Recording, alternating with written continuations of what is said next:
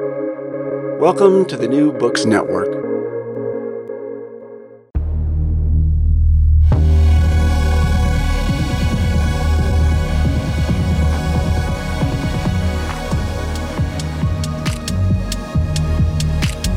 Think about it. Deep conversations with Uli Baer on big ideas and great books.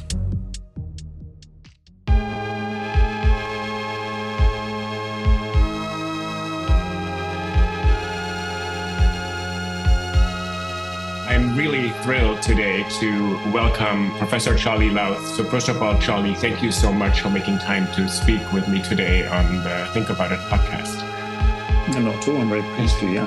I just want to introduce you for a second to our listeners, and we're going to be talking about Rilke today, a poet in whose work I have great interest. And you have just published a really fascinating book on Rilke. You're Associate Professor of German and Fellow of Queen's College at Oxford University in England. I'm speaking to you right now. You're in England, I presume. Is that right? Yeah, that's right, yeah. I mean, Queen's indeed, yeah. So you're a specialist on 18th, 19th, 20th century poetry, mostly German poetry. You've translated Hölderlin's letters. You've translated Rilke's famous letters to a young poet and his letters to a young worker. You've also written a book on Hölderlin in translation, edited books on other German language poets, including Nelly Sachs. And you've more recently published this book with Oxford University Press, Rilke, The Life of the Work. So just thank you so much for taking a time out of what looks like a very busy life to me. Well, I'm sure it's no busier than yours, Uli, but yeah. And I was excited to be able to speak to you. And as you know, I have a great interest myself in Rilke. And then the podcast is really about literature and books in general. And I'm really happy to have readers that range from everywhere from high school students to people who are returning to books they read as high school students, maybe 80 years ago. And I literally had listeners who said, I read something like this 72 years ago. Rilke is one of these poets who has this perennial interest and fascination outside of the German language world and in translation. And I would be curious to start out maybe by asking you, where did your interest start that results in these beautiful translations and now in this really incredible book, which I really admire. And I want to ask you a couple of questions about this book, which was published by Oxford University Press. So where did you start getting interested in Rilke? Well, it goes back quite a long way. I mean, I've always been, when I say always, since I was a teenager, I've always been very interested in poetry in English mostly. And then, very soon, if you're interested in poetry, you come across Rilke as a name, very quickly. I think I very first heard of Rilke actually in France, but in an English translation. And it was the Leishman Penguin International Poets. Yeah, I think a lot of people first came across Rilke in those translations, but nowadays one doesn't necessarily think they're the best that you can. They're very odd translation in some ways. So, I mean, I just came across them there. And then I knew a few people. I met some people about that time, actually also in France, who were very keen readers of Rilke, including a friend who wrote a novel which has the Eighth Elegy sort of printed as a kind of sort of epilogue to the whole thing. It was really just that way. I don't know. I mean, I studied French and German at university, and then I did Rilke then. I chose to do Rilke then. And I suppose I've been reading him ever since. I mean, the book has taken a long time to write. I mean, more than 20 years, really. That's actually interesting. You say it took a long. It doesn't read that way. That's good.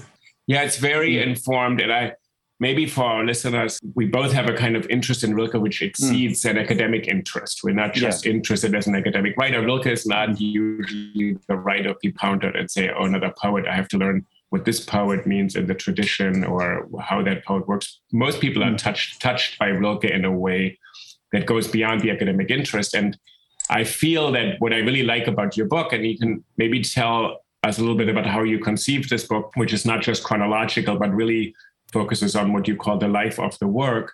What I like about the book that it seems to continually start afresh. And every chapter says, I'm going to look at these poems now. I'm going to look at this poem. I'm going to look at this now. There doesn't seem to be a kind of ambition to be exhaustive. And it doesn't also ever read exhausted. It feels to me very lively. And it felt more like you wrote it pretty quickly. That's what it sounded like, in a good way, in the best possible way. Well, I think it would be true to say I wrote it quickly in the sense I didn't revise very much. I don't write very quickly, but on the other hand, I don't go back over what I wrote very much. But I think I was quite deliberately, I mean, it's partly just to do with an approach to poems in general. So I think that one should try and approach poems freshly, even if one knows them well.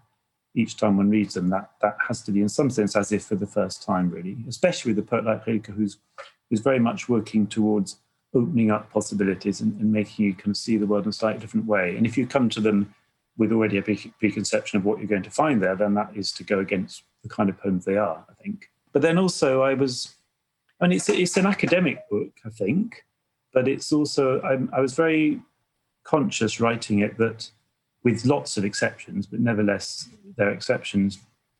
If you read writing about Rilke poem, you only get you just get a little aspect of what's going on. And of course, I can't write about everything that's going on in a poem either, but I'm sort of trying to kind of talk about the experience of reading a poem and what it can sort of make happen, what possibilities it can kind of throw up and sort of make real, if you like.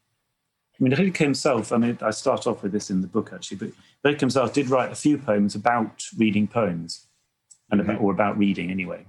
And they're all very interesting because they talk about not so much the actual reading itself, although that is part of what his focus is on, but they talk about the moment when you look up from the book. And so there's this sort of transition from the immersion in the poem and then the sort of coming back to the world around you. And it's in that transitional moment where you're sort of partly still in the text, but on the way out of it, that's where the potential that lies in reading lies, I think, for Rilke.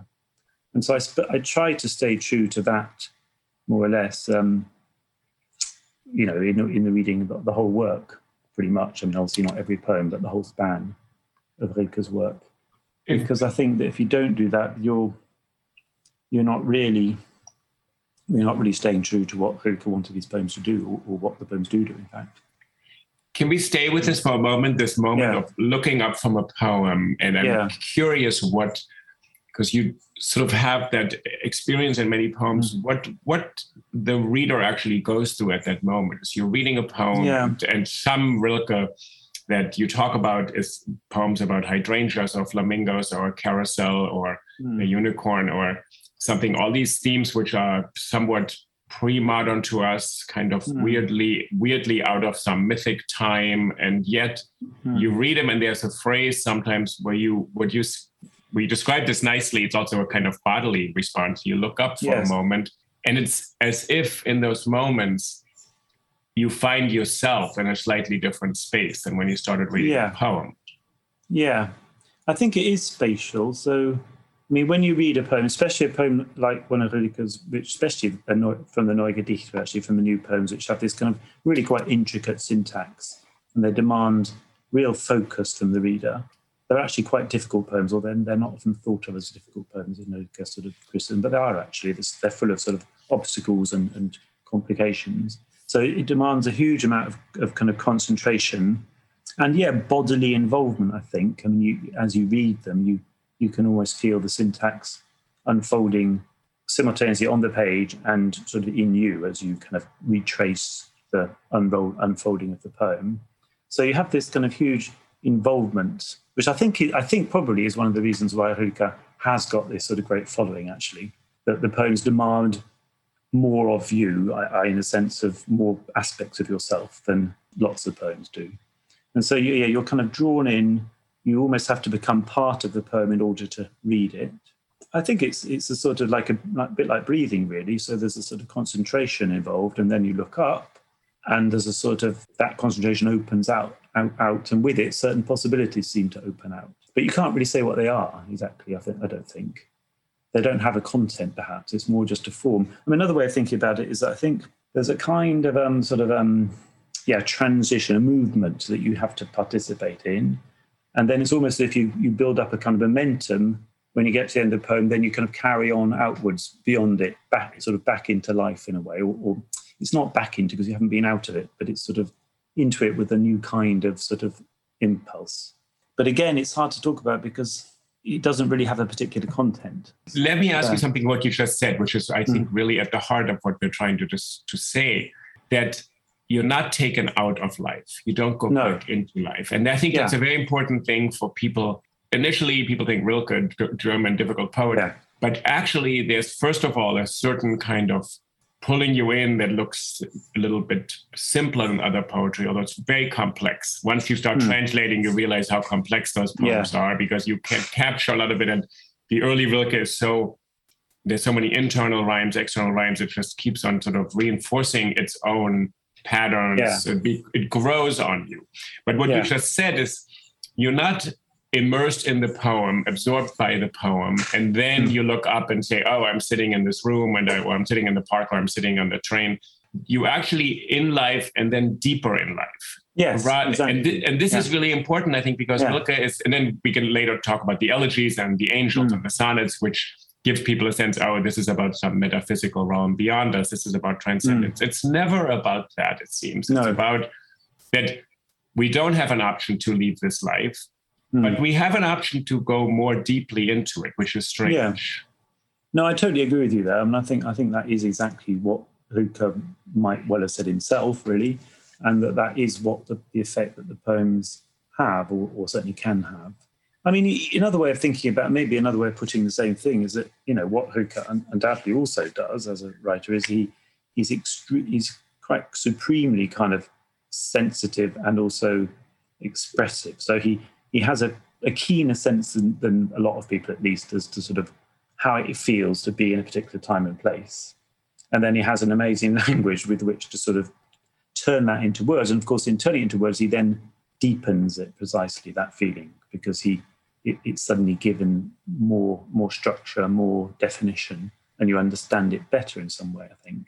But then, of course, that process always becomes a version, I think, of understanding that all experience is sort of transient. So, when you try and pin down what it is that you're experiencing in a particular moment, you can deepen that, but then in the end, you come to a point where it's sort of fleeing from you again and escaping you. But what's incredible about Rilke, I think, is that doesn't become, usually anyway, it doesn't become a sort of nostalgic or sense of loss. It's more a sense of reality, I think. So these things passing from us, that's what life is made up of. That doesn't mean to say that life is escaping us, that we're not somehow losing something. That we understand something about the nature of loss, I suppose, but which is actually just another side of life, I suppose. What you just said, I think, is, to me, probably to me as a reader, I have my personal reading, the central question, what you just said, that we are kind of led into the secret of the transience of life, which Rilke says in many letters. We constantly distract ourselves. It's too unbearable, of course, to think that things will not last. Yeah. Then he gives us these, and then I'm sketching the kind of arc of your book, which is not really an arc, but it's, you work chronologically. And as you know, I'm really interested in the kind of middle where he's to this transition that other people have talked about. So let's say he takes us into a situation, as you said, into a place, into the experience of being in a cathedral or in a particular the afternoon having a cup of tea. It's never usually a grand moment. Sometimes they're very small moments. He takes us into this moment with incredible care and specificity. And then he lets us realize this will not last. Although I gave you such an intense or immediate experience of it. And as you said, that realization is, this will not last, does not lead to a sense of regret or grief in a sense of nothing lasts, we will die. Yes. So he keeps you in that moment, and then he deepens that moment by saying, it's even deeper to us precisely because here we can see how transience is part of us. For people who know and love Rilke, really, that makes some sense. For philosophically or existentially, this makes very little sense. Because why, you know what I mean? Why would we not be someone bereft or grieving or mourning the fact that this something does not last, especially just after Rilke gave us this heightened experience? No, you're right. It is mysterious. If you have a collection like particularly the sonnet and also the sonnets to Orpheus, then you have a sort of, each sonnet does roughly what you've described, But then, of course, another sonnet comes along and sort of does it again, and it's like in a different way. And so I suppose the moment of sort of feeling bereft or nostalgic is sort of replaced by another deeper realization of sort of what life feels like when you've really got a keen sense for it, when you're not being distracted or thinking of other things. So it's sort of repeatable, I suppose that's the thing. And that is quite important. And I suppose that's why people go back to Rilke. It's quite extraordinary that we didn't mention any statistics or anything, and I don't have any proper statistics, but someone said the other day, and I'm sure they're right, that, I mean, Rilke's read in English, he's read more in America than any other English poet. And there are something like 15 translations of the elegies available now. I mean, it's crazy, really. I wonder whether something we just said is what you said, one of the reasons why people go back to it, because you're given a somewhat heightened sense of experience. I think sometimes there is a reminder, which I appreciate, that Rilke reminds us that even the most fleeting, banal, and insignificant circumstance can have a kind of depth for us if we pay attention. There's always a kind of attentiveness. Yeah. His apprenticeship with Rodin, which always makes me laugh, because Rodin said, "Get out of my way, go to the Jardin des Plantes, look at some animals." And, yes. and I'm probably making this up entirely from my memories of the letters, but then Rilke comes back and Rodin said, what do you do? Look 3 hours, go back, look for 8 hours. You have to look at everything and so Rilke does this kind of long immersion in the world that is nice for us, because we are, of course, not always capable of that. And then when we lose that, then I think why Rilke go back, because he doesn't end up saying either, oh, we should celebrate this, no, we are better people, deeper human beings, have gained some moral edge on anybody, nor does he say, you have to grieve this loss. And that's why there's a kind of, you can return over and over. And your book is so nice, I think, because you seem to arrive at every poem anew. You don't feel, I figured this out. He did this in the new poems. He did this in Malta. He did this in his sonnet. Let me go to the next one. There's no progression. There's no progression, in a strange way, also means maybe there isn't loss at the end of something. So the reading becomes more of a circular experience of going back and remembering, oh, he took me into this experience. Now it's gone, but the poem allows you to go back to it. That is very much, and I'm glad you say it is like that, because that's what I did want to try and do in the book. Not sort these poems out and kind of put them in separate, in their right boxes, but just to try and let them breathe, I suppose, and see what's there. And obviously there'll be different things there for different people. But I think I just did feel quite strongly, and I still do actually, that quite a lot of the readings of Rilke, again, with exceptions, they just don't give a very good account of all that's going on when you read a Rilke poem, or when you read a poem even. Right. And particularly that sort of physical involvement and that way that you're compelled to, as I said before, almost become the poem in your way of sort of tracing through what's actually happening on the page. And I suppose that's a particular kind of experience. It's a kind of aesthetic experience, which I think Rilke thought was extremely important. Now that takes us back to the poems about reading that I didn't say before. Is that what I think they suggest is that for him, reading is a particular domain of experience which has sort of possibilities in it which other kinds of experience don't really have.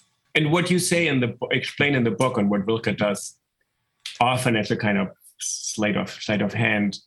What you call an aesthetic experience, Rilke then swaps out a term, and it's suddenly, or for him at the same moment, existential, an experience, a decision about life. So what you're describing when he talks about the reading experience, being immersed in a poem, being left by the poem in a state kind of suspension, or sort of thinking you're kind of gasping at the end of the poem because there's often a turn, or the poem concludes in an unexpected way, and you feeling, wait, I was taken somewhere, but where am I now? So Rilke describes this in his letters and prose lots of times, and then he switches categories completely. It's not about a poem, about poetry, about art. It's about life.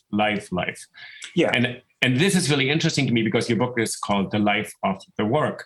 Yeah. That this term life for Rilke is sometimes used, I think, in a way to describe what you're saying, an aesthetic experience of reading. And that's why it has this incredible urgency.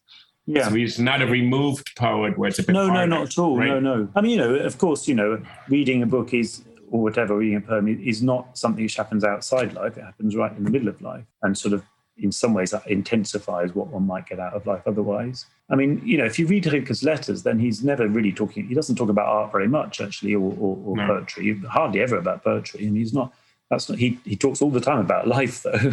Right. And a lot of his letters are, especially the ones to Luandra Salome and to his wife, but all of them really, they're completely concerned about how to get one's life right. What one has to do to actually sort of get through something which is not somehow, I suppose, authentic or quite complete, but to sort of live a better life. And for him, it's pretty clear that most of the time is the same thing as writing. But what it means in more general terms is that there isn't really a distinction to be made between a kind of aesthetic experience and whatever the opposite is going to be, a kind of real experience. They're both versions of one another. And I like this when he says how to live your life correctly or in the right way. And there's some, I think, Letters to a Young Poet and other things. Rilke has very funny descriptions when he talks about himself. He's always the eternal student, always failing. There's never any accomplishment. And the letters are very charming because ever so often Rilke will say, of course, I can only say all of this because I have no idea myself. I can't handle anything at all. And there's also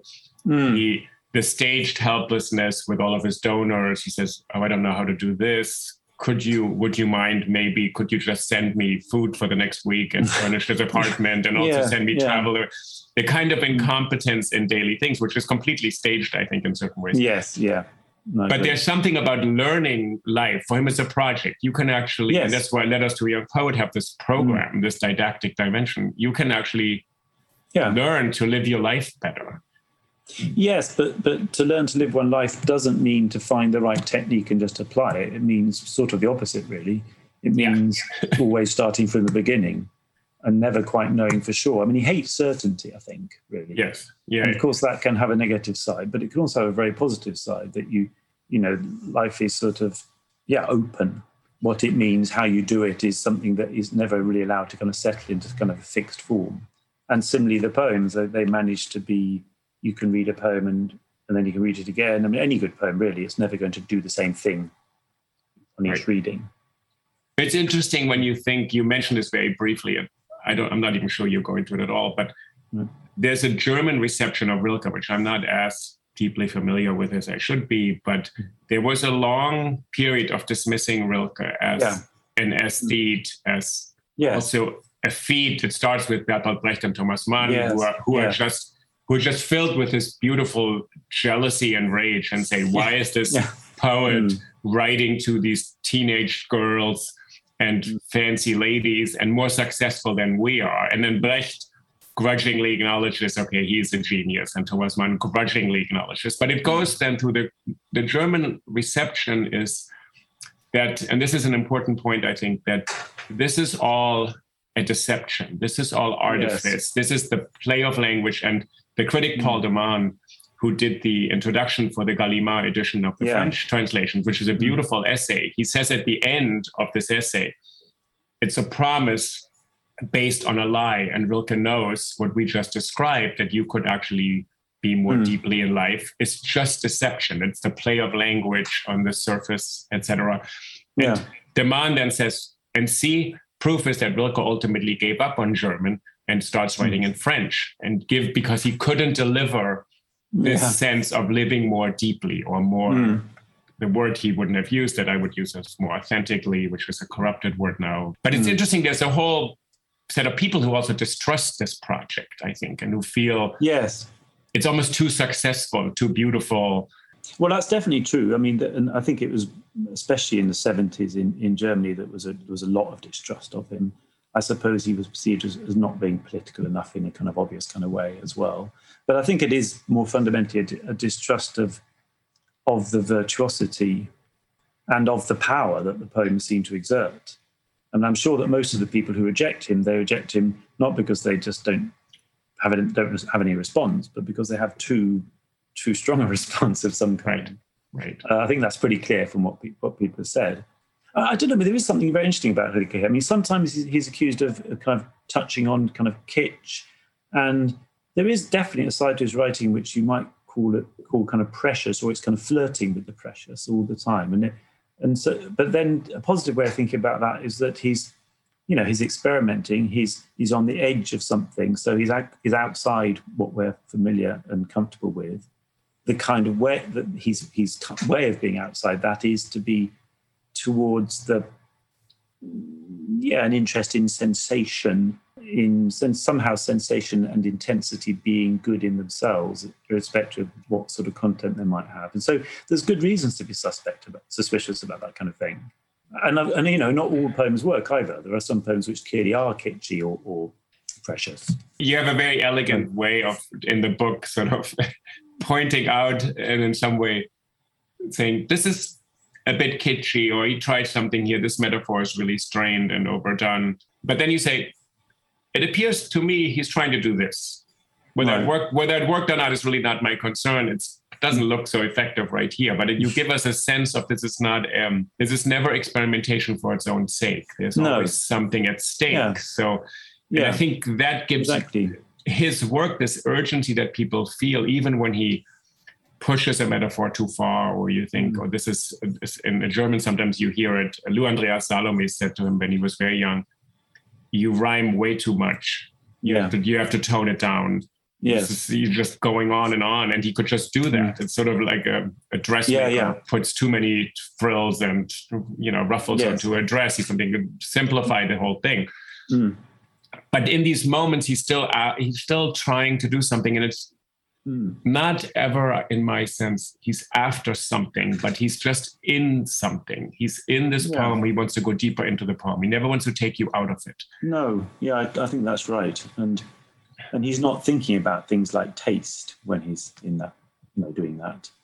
He's exploring what possibilities the language sort of holds, and what he can do, where it can take him at a particular time. And that's, as readers, that's also, and I think it's probably also true. I can't think of an example exactly, but I think it must be true that even the more doubtful parts, you could respond to them differently in different times. So you might feel on one day you might feel, well, I'm not going to suspend my disbelief to this extent. Other days you might be more disposed towards them and more open to what's going on. It comes down to the fact he's taking risks with language and what you can do, what you can sort of get away with, though he doesn't think it was getting away, but that's sort of how it looks from outside. And so there's bound to be failures or moments that are doubtful. But it's all to do with, in the end, what he's doing, I suppose, is trying to get more of human experience into language. And that's not something you can do with a kind of, you just know how to do it and just surely do it. It may feel like that sometimes in particular poems, but actually it's always going to be exploratory, and so always have the possibility of not quite working. I was thinking when you were saying that right now, I was thinking whether there is an equivalent, or actually whether there's a poet who has a certainty in his own work. In the German tradition, there are moments in Goethe where he probably has some certainty. Then there are moments, but I was thinking of Shakespeare's sonnets that are just an object of fascination, I think, because they seem to start again in new places with a kind of excitement. We're going to start here. I'm going to start here. I'm going to start here. Yeah. Where some of the great plays, there's a certainty and a surety that he knows what language can do. Yeah. In the sonnets, language is kind of let loose. Language can do certain things. It has effects. It has an effect or something, and then you move on, rather than it's in the service of this grand idea, this greater idea. And that's why Rilke is probably ultimately known more, although you talk about the novel Malte. He's more of a poet because poetry allows these kinds of starting over and over again. And that's completely, part of his understanding of poetry, especially on the Sonnets d'Orpheus. The whole thing about poetry is it sort of ends so that it can start again, and you're always sort of beginning again. Right. And you've got these 55 sonnets, and they're all just metrically different. And he wasn't, as far as you can tell, he wasn't deliberately saying, right, I mustn't repeat this form here, this pattern here. He can't have been, because he wrote it all so quickly. But it seems that he's constitutionally unable to do the same thing twice. And that must go with this sort of, belief in the importance of beginning. And you pay a lot of attention to beginnings in the early part of your book. You look at the beginnings of the poem cycles, the several cycles of poems. Can I ask you, I have two specific questions, and our listeners have to bear with me because that's where I'm really interested in Rilke. So this this idea of hard work or Herzwerk, which you talk about a bit in kind of the middle. There's a period in Rilke's life and work where people have constructed this a bit of there's an intensification or a change from the early collections of poems. Let's say 1914, 15. Yeah. He's now being kicked out of Paris, where he had settled and found something closer to a home. He's in Munich waiting for the draft notice. And he writes this poem to Lou Andrea Salome. It's translated either as Turning Point. I think it's Wendung. I would assume it could also be just transition or turning, not a point. And there he has this very well-known for Rilke critics line, like, I've looked at the world long enough, now I have to do hard work, like HART work, Herzwerk. And could you say something about this? Because I'm really interested in what this is supposed to do, what this transition is, giving up something and doing something else here. It's not quite a transition, as you point out. I mean, I'm a little bit skeptical of the sort of prominence this poem is being given as denoting a shift in his work. I mean, clearly the idea that he's going away from Werk des Gesichts, so kind of work of kind of looking, which he's everyone thinks he does that, especially in the Neue Gedichte, including Rilke himself. And then Herzwerk would be somehow processing these images rather than within in some way. I suppose it anticipates this interest in the invisible, which we get later on in the elegies. If you look at the Neue Gedichte, then it's the new poems, it's pretty clear that he's doing, both heart work and work of looking at the same time there. And I think, in a way, he's telling himself in this poem, Wendung, that he needs to move on, which is really what he's doing. Tun und Herzwerk, so do heart work now, is sort of an artificial way of constructing a new phase for himself, sort of helping himself move onwards. But actually, he doesn't then do something radically different. He does then explore more a kind of poetic tradition as opposed to a tradition in the visual arts, I think. He starts reading a lot more German. That's also interesting.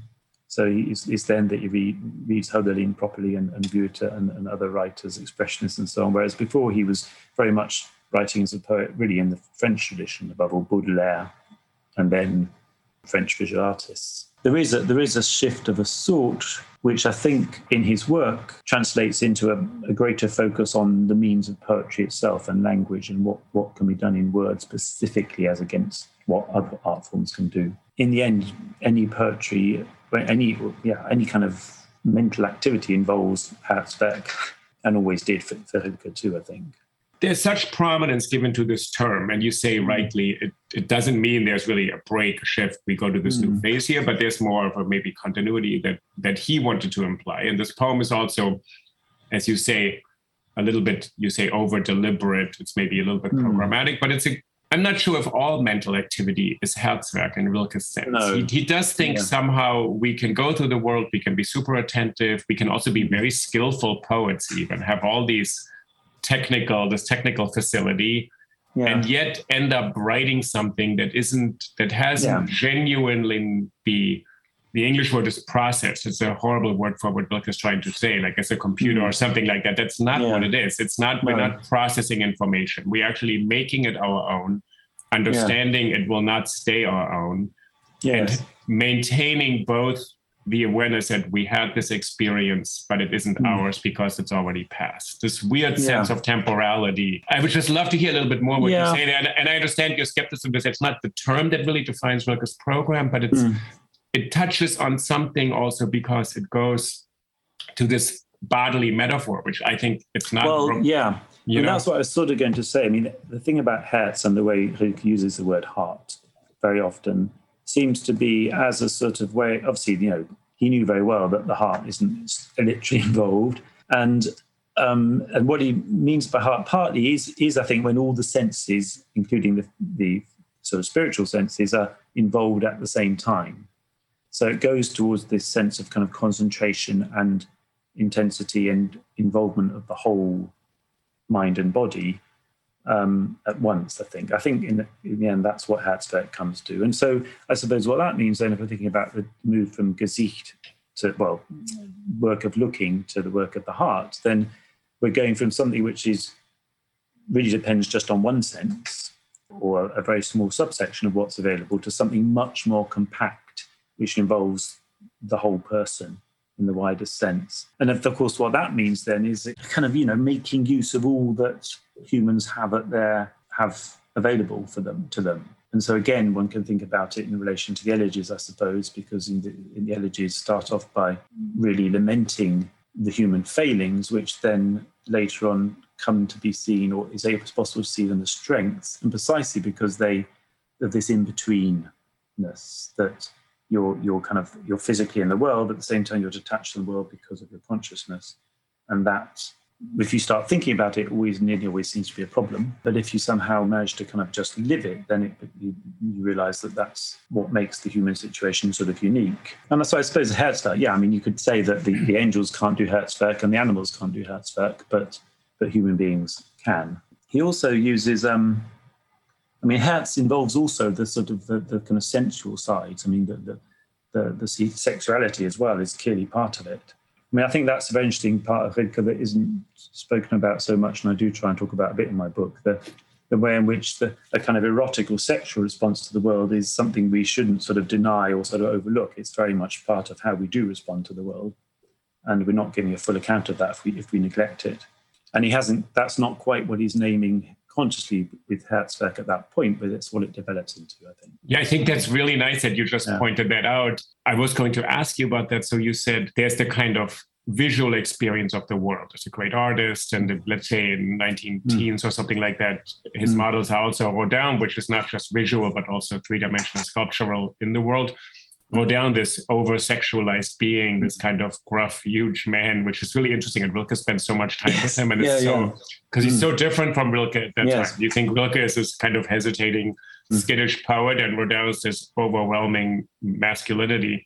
And then he said there's a spiritual dimension. And I think if we sort of open this up, there's a kind of intellectual dimension, the aesthetic experience of the world as seeing it. Then he says Herzberg now starts to involve a spiritual dimension, which I think critics have been really good to not talk about by calling it existentialist, and then having a very, and I think there's a very brilliant set of readings that go on through the century of the kind of Rilke as an existentialist, proto-existentialist, which people don't want to call spiritual because that's not a word we use in academia, kind of. And then the bodily, sexual, he says he writes these phallic poems right afterwards. They're very famous, and also in a weird way still, as you said, there's a kind of unease because we want our Rilke to sort of make us live in a world that's a bit purified. And here I think Rilke says there's nothing any longer abstracted, purified, refined about the world. Once you do this Herzberg, you're fully in the world, including your desires, your drives. Yes, exactly. So it's not you arrive in some realm of the elegies where you can outdo our mortal existence. You actually just know how hard it is to be a physical human being that has a mind that wants to separate from the body and have sexual and other desires that we can't even transcend or sublimate. So all these dimensions are kind of coming into it here, what he calls Herzberg, not just you go from seeing things to... Exactly. I think that's right. It's sort of, he comes in some ways from Nietzsche, I suppose, this sense that you have to face up to all aspects of the world, which also means all aspects of yourself. They're all involved. So if you pretend they're not, then you're just deceiving yourself. You're just missing out on what's actually going on. So to try and give a fuller account of the kind of breadth of experience, I think is, in a way, that's what Rilke's doing, really. And Herzberg is a shift towards it. If I can ask you another question. So let's say if we think of Herzberg or hard work as kind of a deeper, more of an opening to how we are in the world already. Nothing is added to it. We're just becoming a bit more awakened to how we are already. So Rilke never says, you're going to reach this transcendent state. He says, you're just going to be reminded of where you already are. Yeah. And then the poem that you talk about the requiems in a very beautiful way and the elegies. And then there's a poem called Death. He has several poems on death. Yeah. And I was quite interested in whether this can do the work of letting us account for the knowledge and the experience of death or of losing somebody or something, and not be just torn back out of life into grief and numbness and removal, but in Rilke's way to say, this will put you more deeply into life. And I think this is to me, this becomes one of the big questions for the elegies and for all these works afterwards, that Herzwerk is supposed to do this incredible thing that we're supposed to get a bit more comfortable with the fact that we will not last. Der Tod. Da steht der Tod, ein bläulicher Absud in einer Tasse ohne Untersatz. There stands death, some bluish dregs, in a cup without a saucer. Such a strange place for a cup, standing on the back of a hand. Quite clearly, you can make out on the glazed curve the spot where the handle broke off, dusty, and hope across its bow in a used-up Gothic script. The man who was to drink out of that cup read this aloud at breakfast long ago. What kind of beings are they then who finally must be scared away by poison? Otherwise, would they stay here? Are they really obsessed with this food full of obstacles? The hard present moment must be pulled out of them, like a set of false teeth. Then they babble, babble, babble. O falling star, once seen into from a bridge, not to forget you, stand and endure. I certainly think, bereavement anyway is an experience which does sort of place you back in life more kind of firmly in many ways. Of course, you've lost something which is gone, but it's gone in what sense? I mean, it's gone in some sense, but it's sort of the person by disappearing has in some sense become closer, oddly, because you realise everything about. Of course, that's a big theme, though, that you only really realise what things are worth once they've gone. I think he took that really quite seriously as being a sort of almost like a sort of a faculty that, that's how we perceive things as when they're gone, really. And that might be another example. That certainly is another sort of implication of what Herzwerk is, I think. So Werk des Gesichtes getan, because you can only see things which are actually there, but Herzwerk you can somehow connect with when they're no longer there, and in some ways that's better. So I mean, I don't know. He doesn't talk, as far as I remember, he doesn't talk very much about specific instances of bereavement of his own. He's normally talking about other people's bereavement, oddly. And he doesn't talk very much at all about, when his father dies or when his mother dies or anything like that. We hear nothing really. He obviously did have a number of bereavements. I mean, and he thought a lot about kind of what they meant. And I don't think his notion that life and death really are a unity, and that dying has to be a form of kind of bringing your life to perfection in some way, or kind of bringing it to its highest point. That can sound very abstract and sort of all very well, rather kind of theoretical, but not actually very helpful. But I don't think that's at all what he meant, really. I think he was actually trying to be quite honest about the fact that the experience of bereavement does oddly kind of anchor you more deeply in the world. So I'm not really answering your question, probably. No, I'm really. Let me just stay there, because I'm really. It's a genuine question. It's not a sort of there's an answer in Rilke, but what you said that he wants to have us experience bereavement not as removal out of life, as a kind of what I experience. Sort of we've all had our experiences of loss, of not being fully in life, not being full alive, or being too sensitized that we think I don't want anything exciting to happen, good or bad, because I'm so fragile or exposed that I can't handle that. And Rilke's sort of what you're saying, he said, if we allow ourselves to acknowledge that that is part of life and not the opposite of life. Yes. And yet then he stops short of saying, oh, and that'll console you for your loss. He said the word consolation is not in his vocabulary. He said this is not a word. He said there's nothing. Time will just put things in their place. Yes. But I'm interested what you think when the poems, why they work for people at some moments, not always. No. But there is a moment when I think when you look up, as we said in the beginning of this conversation, from a poem and you think, maybe I'm not alone in this. And I think that's an important part. Not that I've been consoled over this, but I understand this is part of life in general. Yeah, and I mean, I think, there are a number of experiences, I suppose extreme experiences of different kinds that to take us out of life. And basically, Rilke is suggesting that in fact they do the opposite. And of course, it's partly a question of understanding, really, just how we talk about these things. If we think of sort of our normal everyday lives as being the sum of what life is, then of course you do feel estranged from that. But then if you think that the everyday life, not to discount the nature of everyday life at all, but it involves quite a lot of avoiding, because you have to avoid larger questions and sort of larger connections in order to kind of get through a normal day.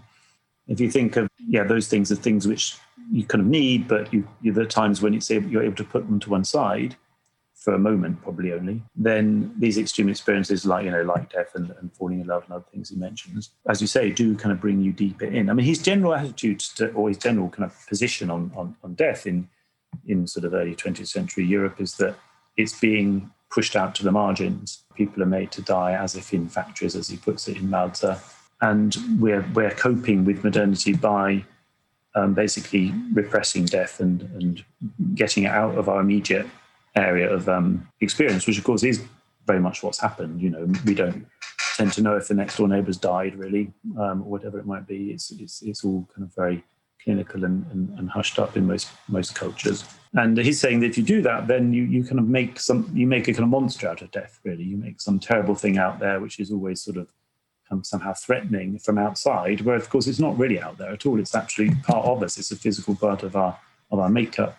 And the poem you mentioned, one of the ones called Death, or Der Tod, he talks about the way we've effectively taken the teeth out of death and made it into this kind of babbling kind of monster which can't articulate anything clear to us. Or we've turned it into a residue as opposed to a sort of cup of something nourishing. This is exactly an example of the kind of thing we were talking earlier when we were talking about kind of kitsch and preciousness, because these kind of thoughts, they can seem too easily stated and thus not very useful.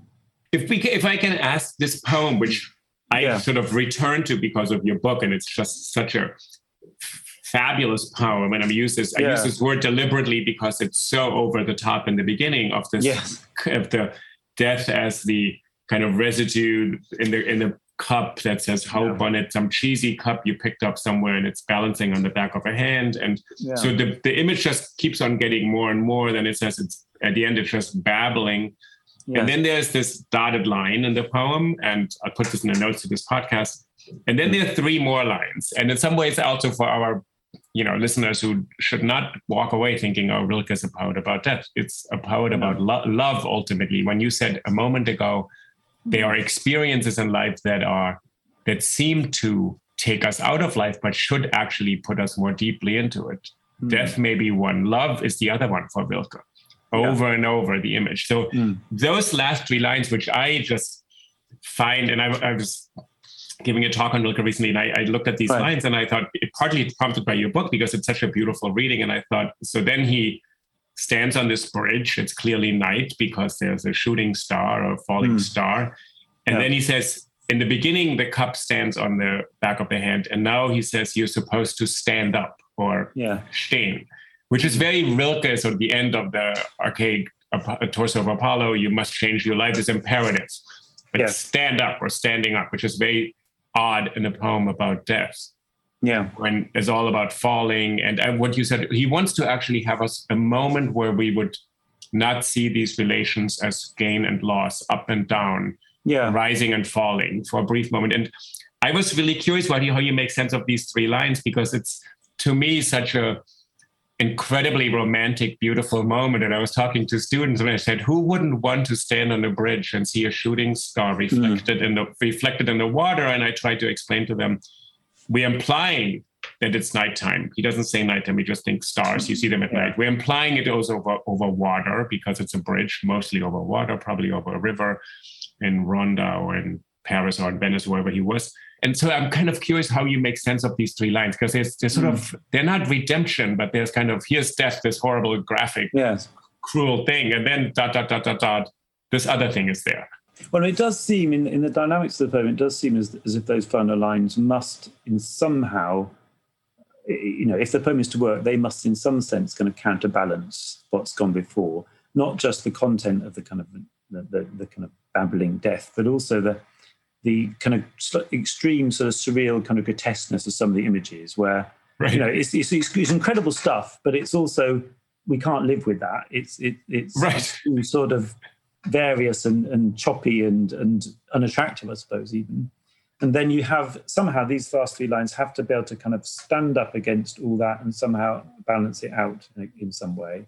But I think there's also a sort of a kind of hidden argument going on in that the falling star, a shooting star is a star which is, well, it's not even a proper star, but it's something which is burning itself out. And so it's something which is dying. And of course, it's as it dies that it becomes what it is, i.e. a shooting star. It's only a shooting star for the moment of our seeing it and for the moment of it disappearing. And so death and life are held in one in that image, aren't they? They're the same thing. And I think that's sort of that's why he says never forget. It's the kind of reminder that they can't actually be separated in the end. So the poem is kind of correcting itself really for its weakness in dwelling too much on death as something grotesque. Although it's criticizing it at the same time, it's also, of course, doing it itself. And then there's this ... this kind of open line. We don't know what that is, but it's a break of some kind. And then just the hope that an image can somehow counterbalance all that. And it is, above all, as you say, an image of standing on the bridge and seeing the thing. And of course, and I mean, I think, there are a number of experiences, I suppose extreme experiences of different kinds that to take us out of life. And basically, Rilke is suggesting that in fact they do the opposite. Experience in Spain, and I thought two additional things. I would be curious what you think about that. When the first part, which you said has to be balanced out in a way, otherwise we're left with this horrifying fragmented images of death. This line ... I thought that's the water, the horizon line, where the poem is reflecting itself. And you can say that's a kind of a gimmick, and it's just kind of, and I've seen translations that omit that line, and I think, well, you missed the point of the poem. This is a bridge, and there's above and below, and all of the poem is actually just doing what it's saying. Yeah. And some critics would say, well, here you go, Rilke again, kind of tricking us into sensing this doubleness and sensing the symmetry and feeling it more, because a lot of things we just said, we have to infer, which Rilke kind of telegraphs to us, like shooting star on a bridge, seen once, you, and then there's this kind of address, dich nicht vergessen. And I think, and I wonder how you make sense of this last line, dich nicht vergessen. Who is he addressing at that moment? I did. When I actually saw that in my book, I was worried it might be a misprint, but it's not, is it? Then it is dich nicht vergessen. I think so. That's correct. Yeah. Okay. I think that's probably. I suppose the most obvious one is the Sternenfall, isn't it? It's U Sternenfall, so the U implies the dress, and yes, I think it's the Sternenfall. It's that moment, and of course, remembering that particular moment, which is implicitly a moment in his own life, does mean that we have to hold on to our experience. Right. And allow our individual experience to be as powerful as this kind of realization of what is happening to death in the modern age, and how Christianity has failed to sort of deal with it properly, which is implicitly what the poem is saying. And I think also very interesting, the last word, stehen, that brings us back to what you were saying before about the sort of simultaneity of the aesthetic and the existential or the ethic, because of course stehen is above all a kind of existential sort of imperative, stand up to it, don't succumb. But at the same time, it's also something he's imploring the poem to do, urging the poem itself to do. Right. It has to have that sort of power of offsetting negative. And so it's both those things at once. Oh, but that's nice, right? Because in German it would be the poem sort of stands on the page or something. The word exactly. standing. It's like typesetting for us or something like that. It's a regular word you would use. Yeah, steht geschrieben. Yeah, exactly. Yeah, there's like a words written on a page. That would be it stands written. So it's like the poem. Exactly. And I wonder, I'll ask you about this. Not to forget you.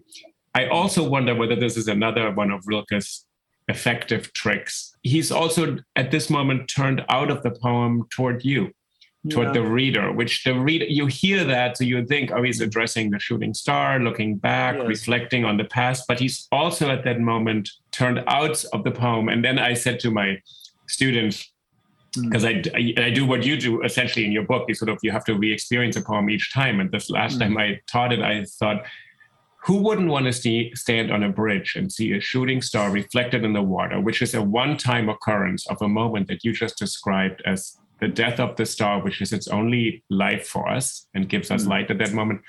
And to share that with someone would be so magical, because it only happens then and there. You're in this here and now of that moment, and you could say to somebody, and we all had this experience, to look at shooting stars and say, "Oh, did you see this one? Did you see this one?" Yes, and they never have.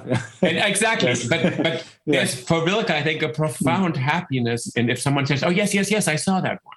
Yeah. No, I think that's definitely true. I mean, Rilke's use of du and dich, and so the you words they're really fascinating, I think. But there's always one possibility, always is quite a strong possibility, is he's addressing the reader in some way. Right. And it's one of the ways in which the poems do. That's another reason for their popularity. We do feel kind of addressed and drawn in. And of course, some people like that, and some people don't like that. They feel it's too forward, too close, and they which goes back to what we were saying before about the sort of distrust. I mean, I think here is actually probably a little bit harder to read it in that way than in other places. Yeah, but it's still clearly a possibility. Yeah, and I think you're right. It's harder to do it. It's where Rilke, I think, is so exciting to read because it works on this is a totally wrong word, on a subliminal level. You just see the word dich and you feel, oh, okay, but you don't. You know, it's not you being addressed.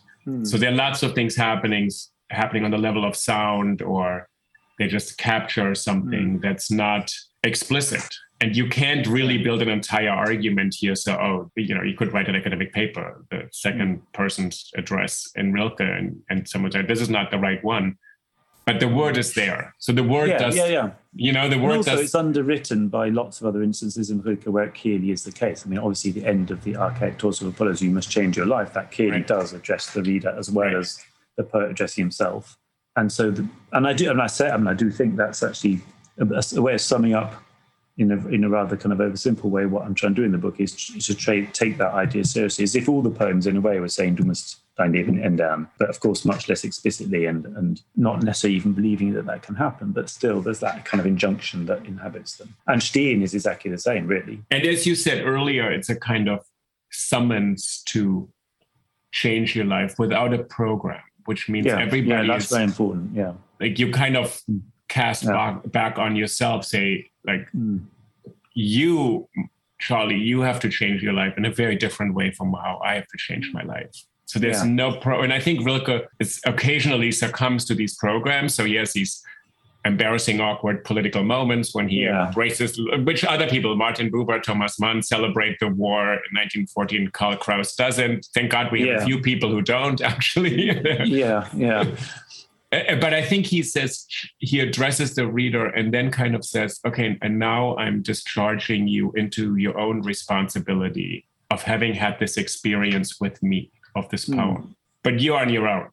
And that's, I think, definitely. Yeah, no, I think that's very true. I mean, there's sort of no specific content, but there's a kind of movement, a kind of impulse which comes from the poem. Because I think, the You Must Change Your Life at the end of the archaic Torso of Apollo poem, of course, You Must Change Your Life on its own is a completely empty statement to say.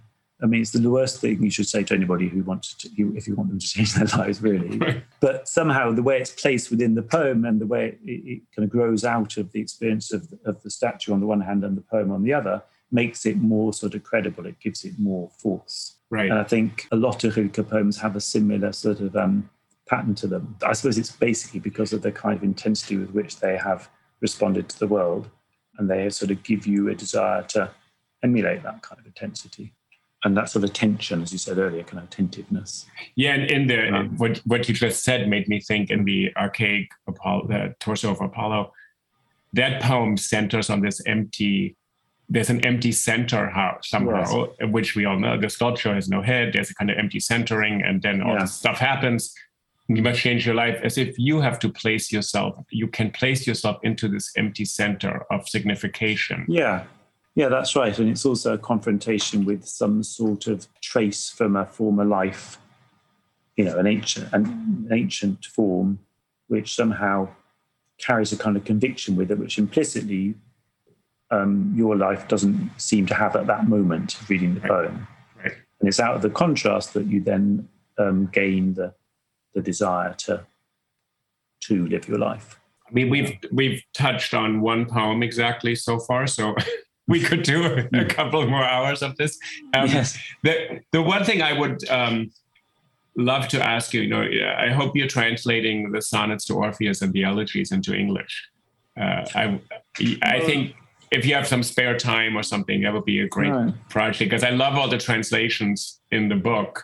And right, well, that's good. Yeah, I mean, I'm not.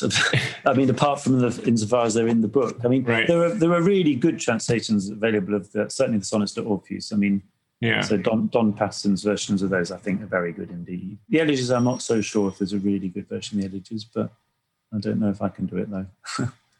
It's not. It's interesting. I think there's on some level, sometimes it's just a matter of tone and translation and the gift of the translator. And some moments in the Elegies, though, because when you start teaching them, you have to do it very slowly, and you realize there's some slight errors in the translation that have now been passed through dozens of translations. Yeah, that's very possible. Yeah, I haven't looked at them, really carefully, I must say. Yeah, but you're lucky. I mean, we're lucky we can look at it in two languages, so it's different in a way. I think if someone is really coming from the English perspective. No, sure. Yeah.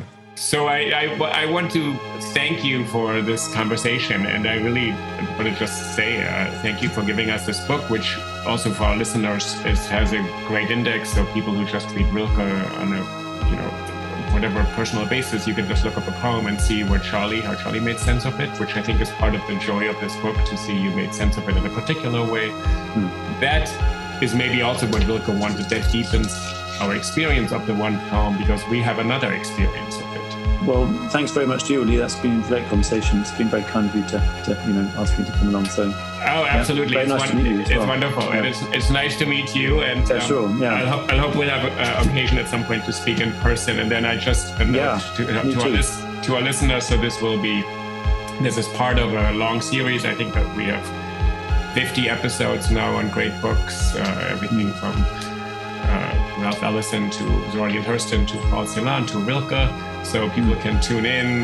They can find it on my website. All the episodes are there. They're on Spotify, Apple, etc. And I put some notes into the website for this episode, so people can look up your work.